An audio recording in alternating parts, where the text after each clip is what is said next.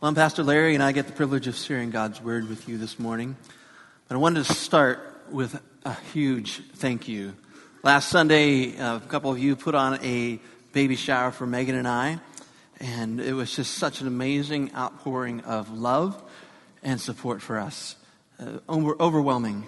We drove home with about 3 cars full of gifts. We just finished last night opening them all. It's gonna be Megan's gonna have to write 187 gift cards, or thank you cards rather. I'll write a few of them too. There was about 200 people who showed up. 200 of you guys showed up. I was really concerned at first. I really wondered if I was going to be the only male.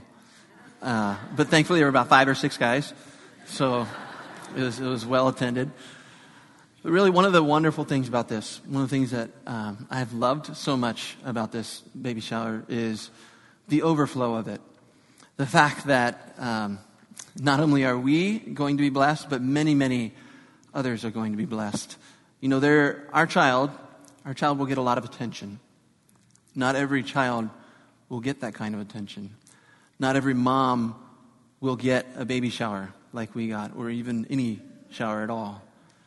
So the fact that we have been given so much, that there is so much of a bounty and so much of an overflow means that we can bless other people.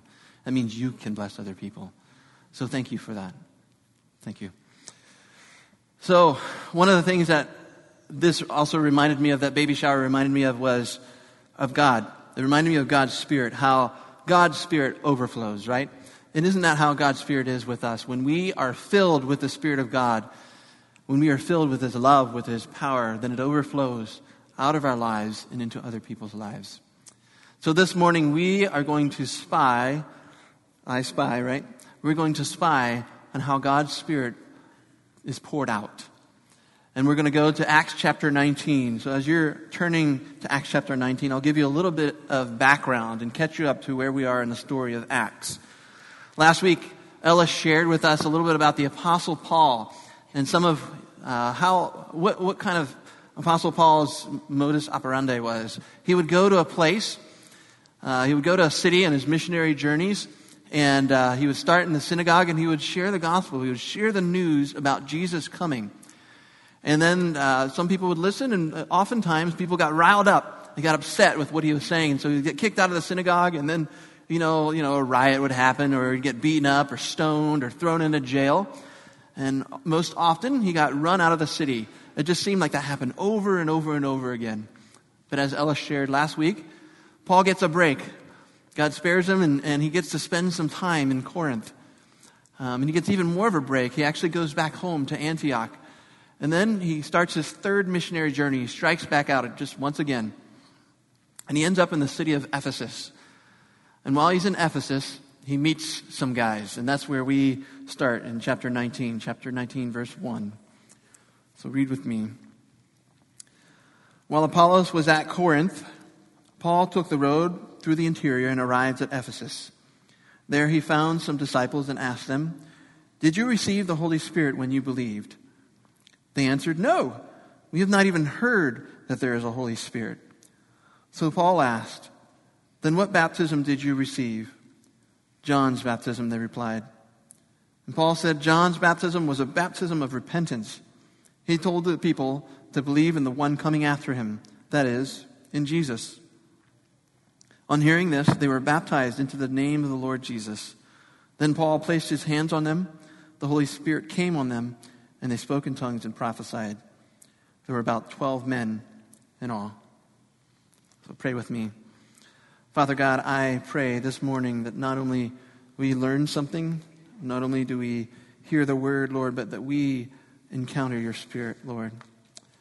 Lord, that we encounter your Spirit in the truth, Lord, that your Spirit would reveal to us who you are and strip away any lies that are in our life. Lord, we pray that we would encounter your Spirit in power, that you would empower us, that you would heal us, Lord. Most of all, Lord, we pray that we would encounter the presence of your Spirit, that we would know your comfort, that we would encounter you. So, Lord, we ask this, we invite you this morning. In your name we pray. Amen. Now, this is such an interesting passage in Acts. It's if you were to read and continue along, it just seems like a sort of an aside. And it's kind of strange in many ways. I have a lot of questions when I read this passage, like what were John's disciples doing all the way in Ephesus? That's a long way away from where John was doing ministry. And why didn't they know about the Holy Spirit? John the Baptist talked about the Holy Spirit a lot. And what exactly did they believe? They called them they were believers, but what did they believe? And the thing is, really, if you look into it and if you do some research, you realize that the most that you can do is speculate. There's not a whole lot of good answers, so I'm going to speculate. I'm going to kind of tell you what I think is going on here. I think that these guys got some secondhand information. I think they might not have even been Jews. They could have been Gentiles, people who weren't Jews. And they might have heard about this guy, John the Baptist. They might have been told about him by disciples of John the Baptist. But they got secondhand information, and they probably knew the basics. They knew that there was one God. And they knew that this God was calling them to repentance, to turn away from whatever lifestyle they had and seek Him. And they knew that they should anticipate, that they should look forward to a Messiah. So then Paul comes along, he meets these guys, and he says, hey, this anticipation that you've been having, I've got the answer for you. You were looking for Jesus all along. This is the guy. This is who John the Baptist was talking about. So they believe, they are baptized in the name of Jesus, and then they receive the Holy Spirit. So fairly cut and dry, fairly straightforward if you put it that way. But the thing about this passage is that there is so much more going on here. And it's not actually in the passage that we realize what's going on. It's like the tip of an iceberg. You know, if you look at an iceberg and you see the top and it's floating above the water all lovely and white, and then underneath there's just so much more going on. That's exactly what this passage is. And in order to really see the rest of the iceberg, you have to span the entire scope of the Bible. You have to go all the way back to the beginning. So that's what I'm going to do. I'm going to spend a few minutes and I'm going to walk through some of the story of the Bible to understand how we get to this point in Acts where we meet these 12 guys in Ephesus and they experience the Holy Spirit. And it all begins in the Garden of Eden. God creates mankind. He creates the world and He creates humankind, man and woman. And His goal is to spend time with them, to be with them and them to be with Him. That was His purpose. That was why He created mankind, just to be with them. For them to be with Him. And so there they are, in the presence of God, no fear, no worry. The Bible says that they were ashamed. They're not ashamed. They were naked and not ashamed because they were pure. And then at some point, they believed a lie. They believed that God didn't love them, that they had to strike out on their own. And so they did. They struck out on their own. They believed the lie, and they were cast out of the garden because of that. And that begins the story of history. The story of all the pain and suffering of our world began right there with that decision. And ever since then, every human has made that same choice, to strike out on their own, to believe that God doesn't love them. But God had a plan. God had a plan to be with them. He wanted to restore that relationship with humankind. So the years went on. Humankind became more and more wicked. But God found one man. His name was Abram. And He told Abram, even in your old age, I'm going to give you a son. And through your son, you will have a nation. Many nations will come from you, like the stars in the sky. And in that blessing, in that nation, you will bless the world. He told Abram that his nation, the seed, his descendants would bless the world. And in that we get a little clue as to what God's plan was going to be. He was seeking to be present to His people. So Abram had a son named Isaac. Father Abraham had many sons, right?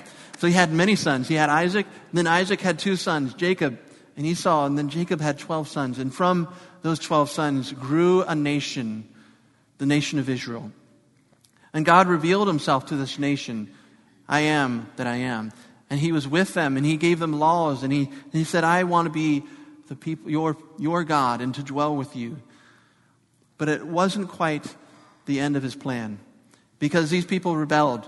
They didn't understand God's plan. They didn't want to be with Him, and they sought after other gods. But God stuck with them because He had a plan. He wanted to be with his people. And so in the midst of this people, he sent men called prophets. And these prophets talked about God's plan. They revealed God's plan even more. There was the prophet Isaiah.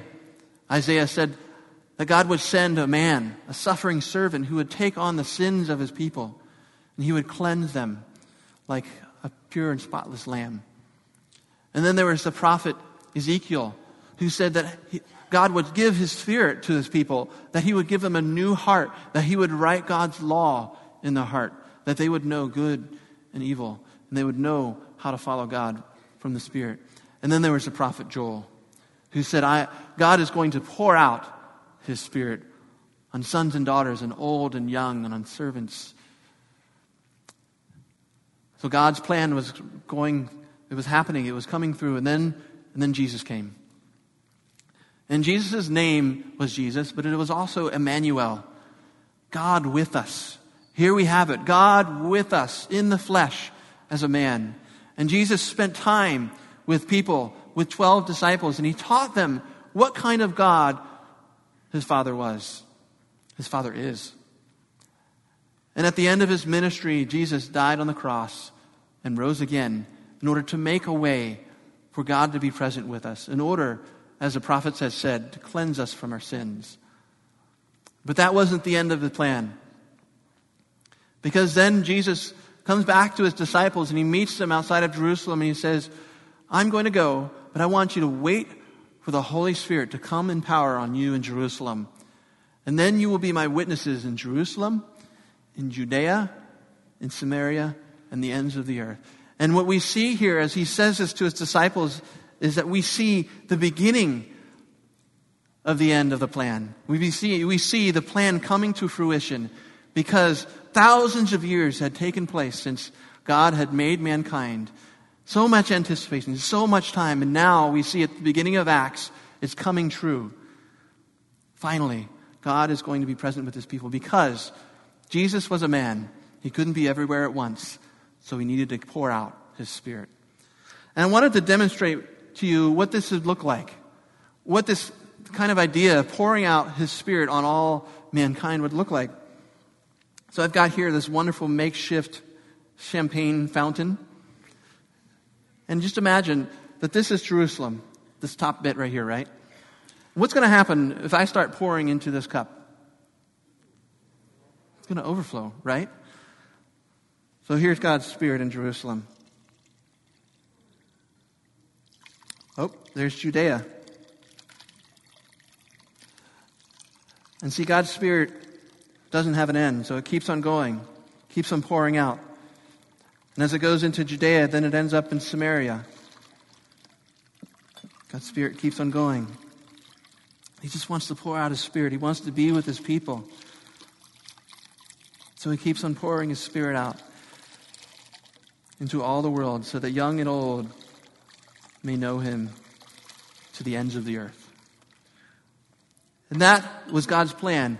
That was what he was doing at the beginning of the book of Acts. What he explains to his disciples, and that is why he tells them to wait for him. And that, as we go through the book of Acts, we see that happening. First, in Jerusalem, we see the encounter with the Holy Spirit. Pentecost, as they wait for him. Tongues of fire, fireworks, speaking in different tongues and languages of the world, so that all may know that God is present to them.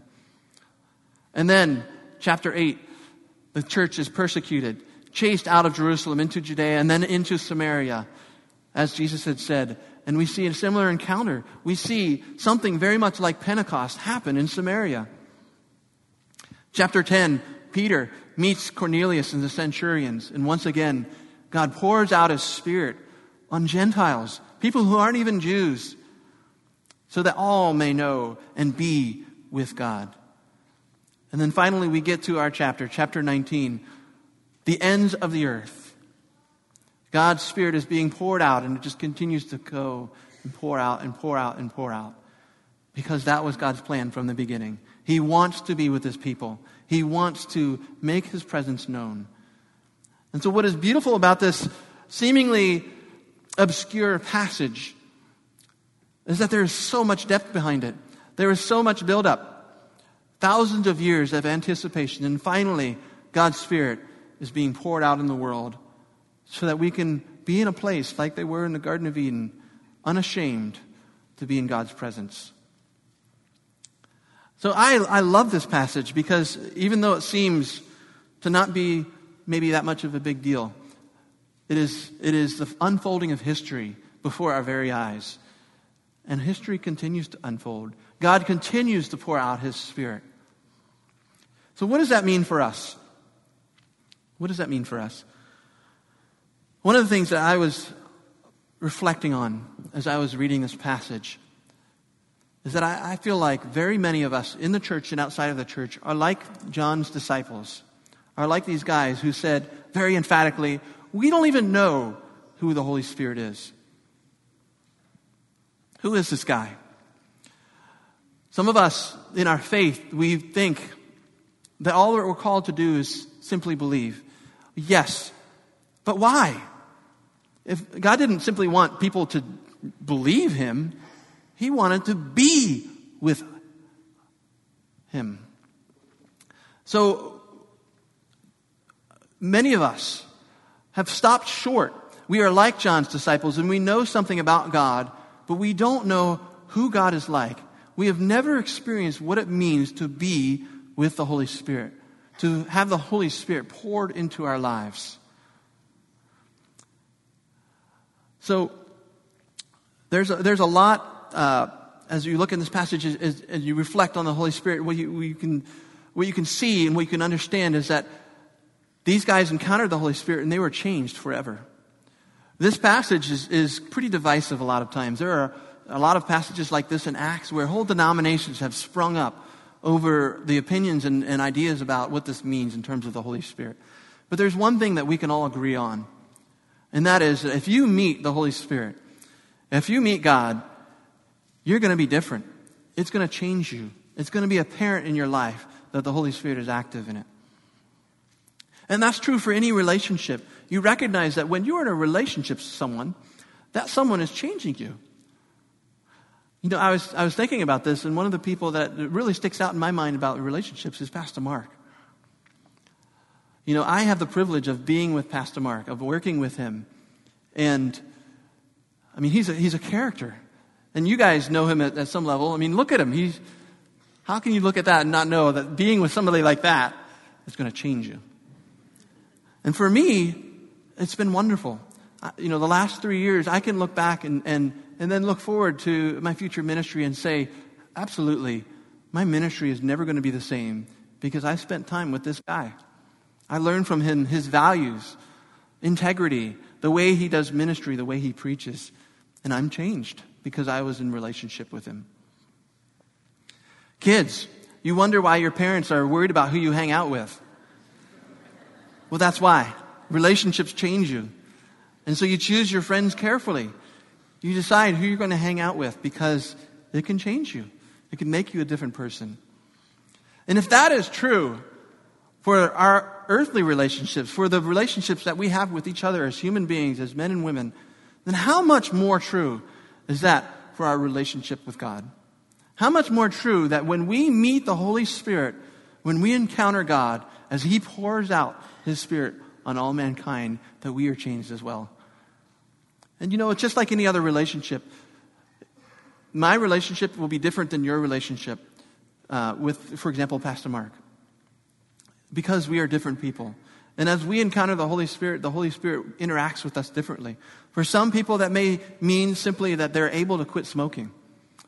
Or they're able to quit being as angry. For some people, like the Apostle Paul, it means that he's able to get beat up, stoned, thrown in jail, and keep on ticking. That's what the Holy Spirit did for the Apostle Paul. It gave him that power, gave him that ability. And even as I'm saying that the Holy Spirit changes us, I want to point out that God does not draw near us to change us, but in drawing near to God, we are changed. Right? He doesn't come near to say, you need to be changed, but in His presence, we are changed. It's impossible to not be.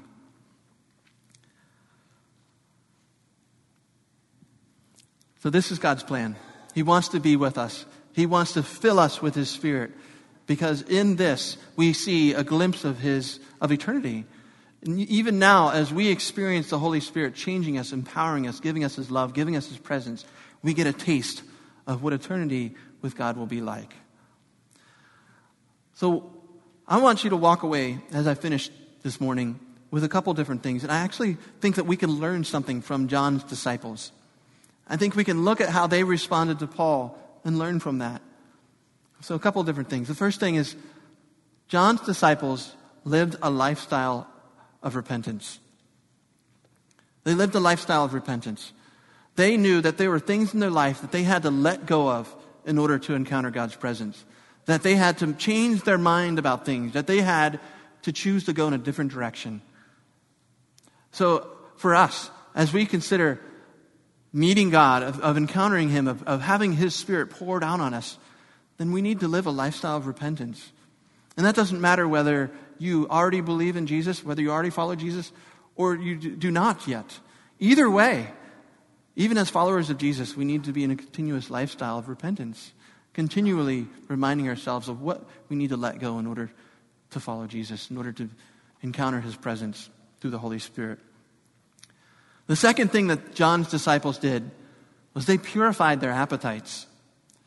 You know, as they encountered Paul, they were already anticipating. They already were looking forward to a Savior. They were already looking for God's presence. So their appetite was there. And what's interesting about our age is, more than any other age, we are so distracted by different things to consume. There are many things that can take away our attention, many things that say, this is satisfying, consume it. But the reality is that the source of all goodness, of all life, of all power and wisdom and joy and love is in God, is through the Holy Spirit. So why would we ever think that anything else could really, truly satisfy than God Himself? And that is what it means to purify your appetite. To understand and to remind ourselves that true satisfaction comes from God. No matter what. And everything else is but a shadow of the satisfaction that being with God can give to us. So John's disciples purified their appetites. And finally, John's disciples responded in obedience. Even as they were listening to Paul said, you need to be baptized in the name of the Lord Jesus. That was Jesus' command. And so they obeyed Jesus, and they were baptized in Jesus' name. And then, in their obedience, then the Holy Spirit shows up. And they experience God's presence.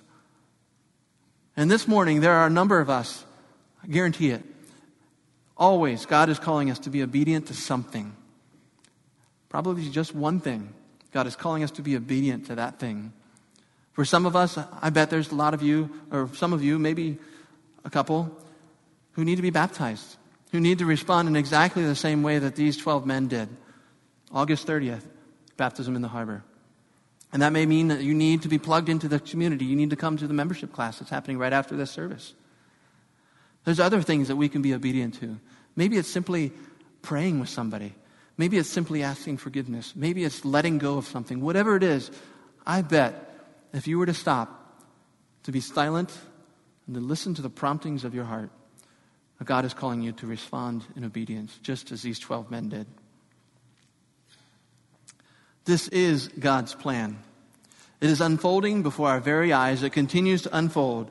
God continues to pour out His Spirit on the world because He wants to be with you and with me. That is a taste of eternity. I hope that you, along with me, are anticipating that you have experienced or want to experience and will experience what it means to be in God's presence even now.